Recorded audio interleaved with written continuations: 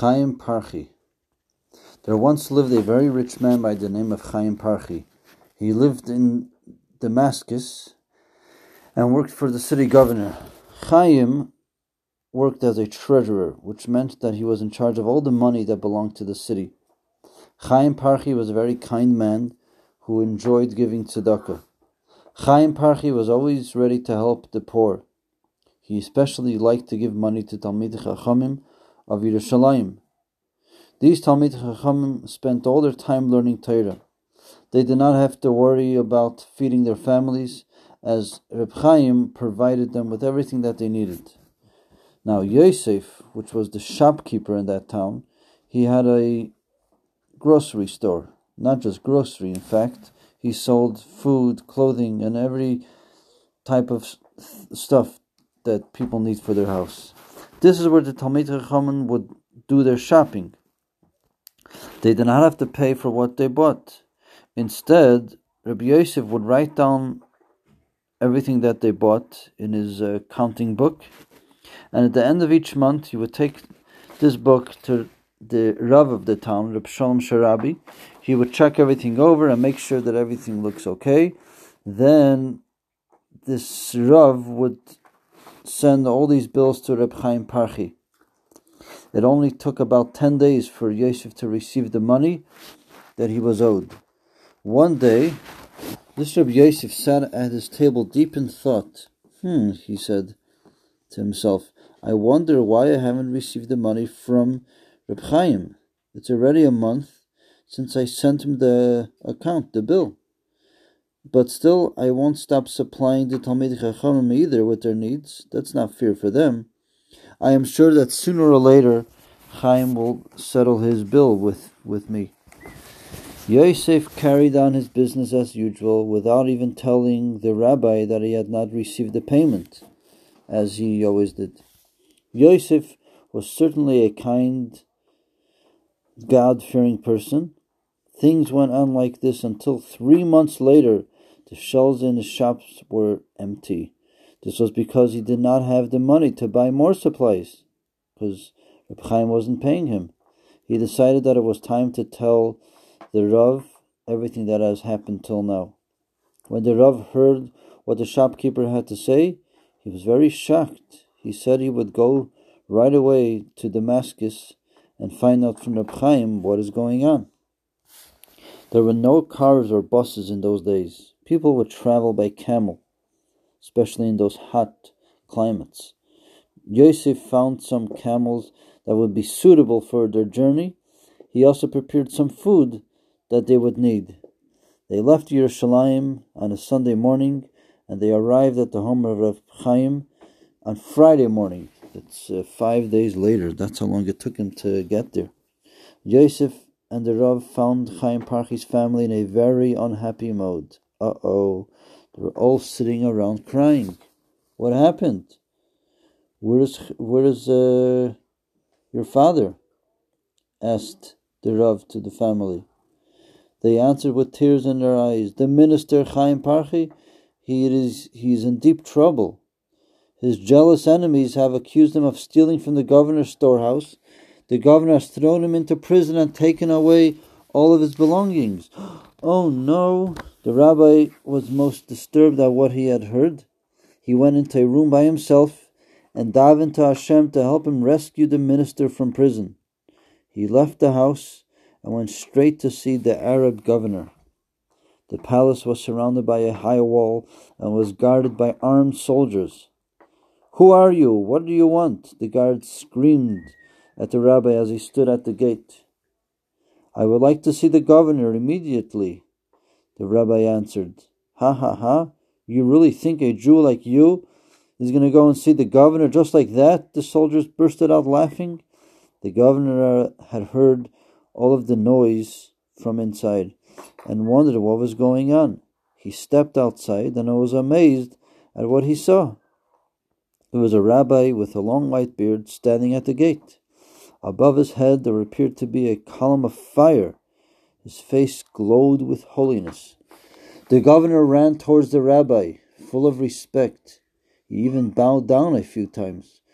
So great was his fear The soldiers, however, had not seen the column of fire, and so they were astonished to see their governor, who really hated the Jews, about to bow down to a rabbi. "Holy Rabbi," said the governor, "please honor me with your presence in my house." And so the governor offered the rabbi his best cheer, while he stood waiting to hear what the rabbi had to say. "I only have one thing to ask of you," said the rabbi. "Please give an order for the immediate release of the minister of Chaim Parchi from prison. I can assure you that he is innocent. All the accusations against him are but lies, tales made up by his jealous enemies." The governor replied, "I will do as you say. I believe you. I am sure that the Jew is free of guilt. I'll have him freed from prison right away." And so, just before Shabbos, Chaim Parchi was released from prison amidst great rejoicing. All his belongings were returned to him. His family, together with all the Yidden, were delighted to see him back again. That was a really special Shabbos for the rabbi from Yerushalayim and the Parchi family. They all thanked Hashem for the miraculous rescue. The very next day, Sunday, Chaim Parchi gave the rabbi a very large sum of money to be used for the poor people of Yerushalayim. He also settled all the bills that he had collected with Yosef, who had provided, as we mentioned before, for the Talmidei Chachamim during the previous 3 months. He then gave Yosef enough money for the next 3 months' food supplies. Yosef hurried to the marketplace and bought many things for his shop to refill his shelves, including those items that one could not obtain in Yerushalayim. He then went to hire some camels to carry the goods from the marketplace back home.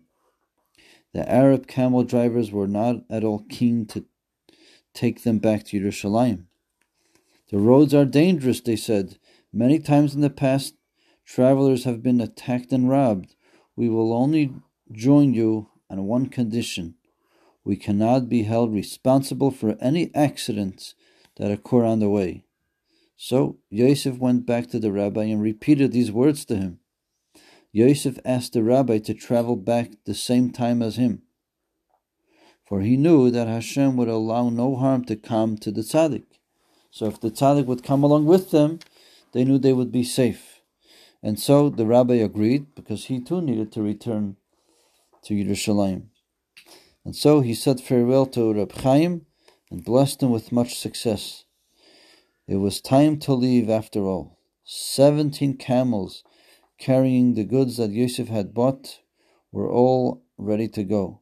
Yosef and his party traveled all day, and at night, when they were tired, they lay down to sleep in the field at the side of the road.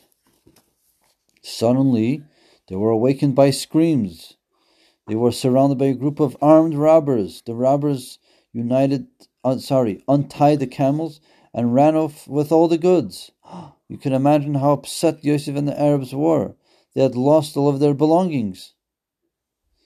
Oy vey, one person, however, had not heard of or seen anything that has taken place. And of course, you can guess who that is. This was the holy rabbi that was with them. He was busy saying Tikkun Chatzos, which is a special prayer said at midnight. When he had finished praying, he found out from the others what had happened. He quickly comforted everyone, saying, "Do not worry yourselves. Go back to sleep, because this all happened in the middle of the night. I promise you that the camels will all come back laden with all the goodies." The Arabs, who did not realize how great this rabbi was, continued to grumble and complain. Yosef, on the other hand, felt sure that the rabbi's words would come true. He felt relieved, and so he lay down to sleep. The next morning, the rabbi, after having davened Shachris, the morning prayer, said, "Please collect some stones and pile them up in a large circle, but make sure to leave enough space for the camels to go into the circle, and make sure the circle is big enough to hold all the camels. And so the Arabs carried out these instructions, and then the rabbi went over to the stones. He drew a large circle in the ground with his stick and started to say special secret prayers. Lo and behold, a miracle took place. From the distance, a cloud of dust was seen to be approaching. It was none other than the train of camels,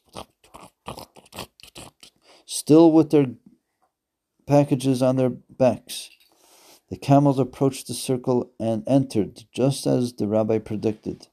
The rabbi, who had kept his eyes closed, asked, "Have the camels come back yet?" "My camel is missing," one Arab announced tearfully. "It is my only means of livelihood. Please, I have 5 children at home to feed." The Arab fell to the ground in front of the rabbi, begging him to bring back his camel. The rabbi took pity on him and continued to pray. After a few minutes, the missing camel suddenly appeared. The Arabs were so astonished to speak. They had never seen such wonders occur in their entire life. They fell to the ground in front of the holy rabbi and cried out, "Holy Rabbi, we really thank you. Those as great as you are too few. You have saved our poor livelihoods, and we would repay you if only we could. We now know from the wonders just done, like the God of the Jews, there is none who does such miraculous deeds whenever his children are in need." The group continued their journey to Jerusalem. Having arrived safely, they told everyone of the miracles that had taken place. So impressed were they that they did not go back to their former ways of life as camel drivers. Instead, they all decided to convert and become Geirei Tzedek and become full-fledged Jews and to keep Torah mitzvahs. All of these Arab camel drivers. And the merit of the camel drivers' deeds, their children lived in Yerushalayim for many generations to come.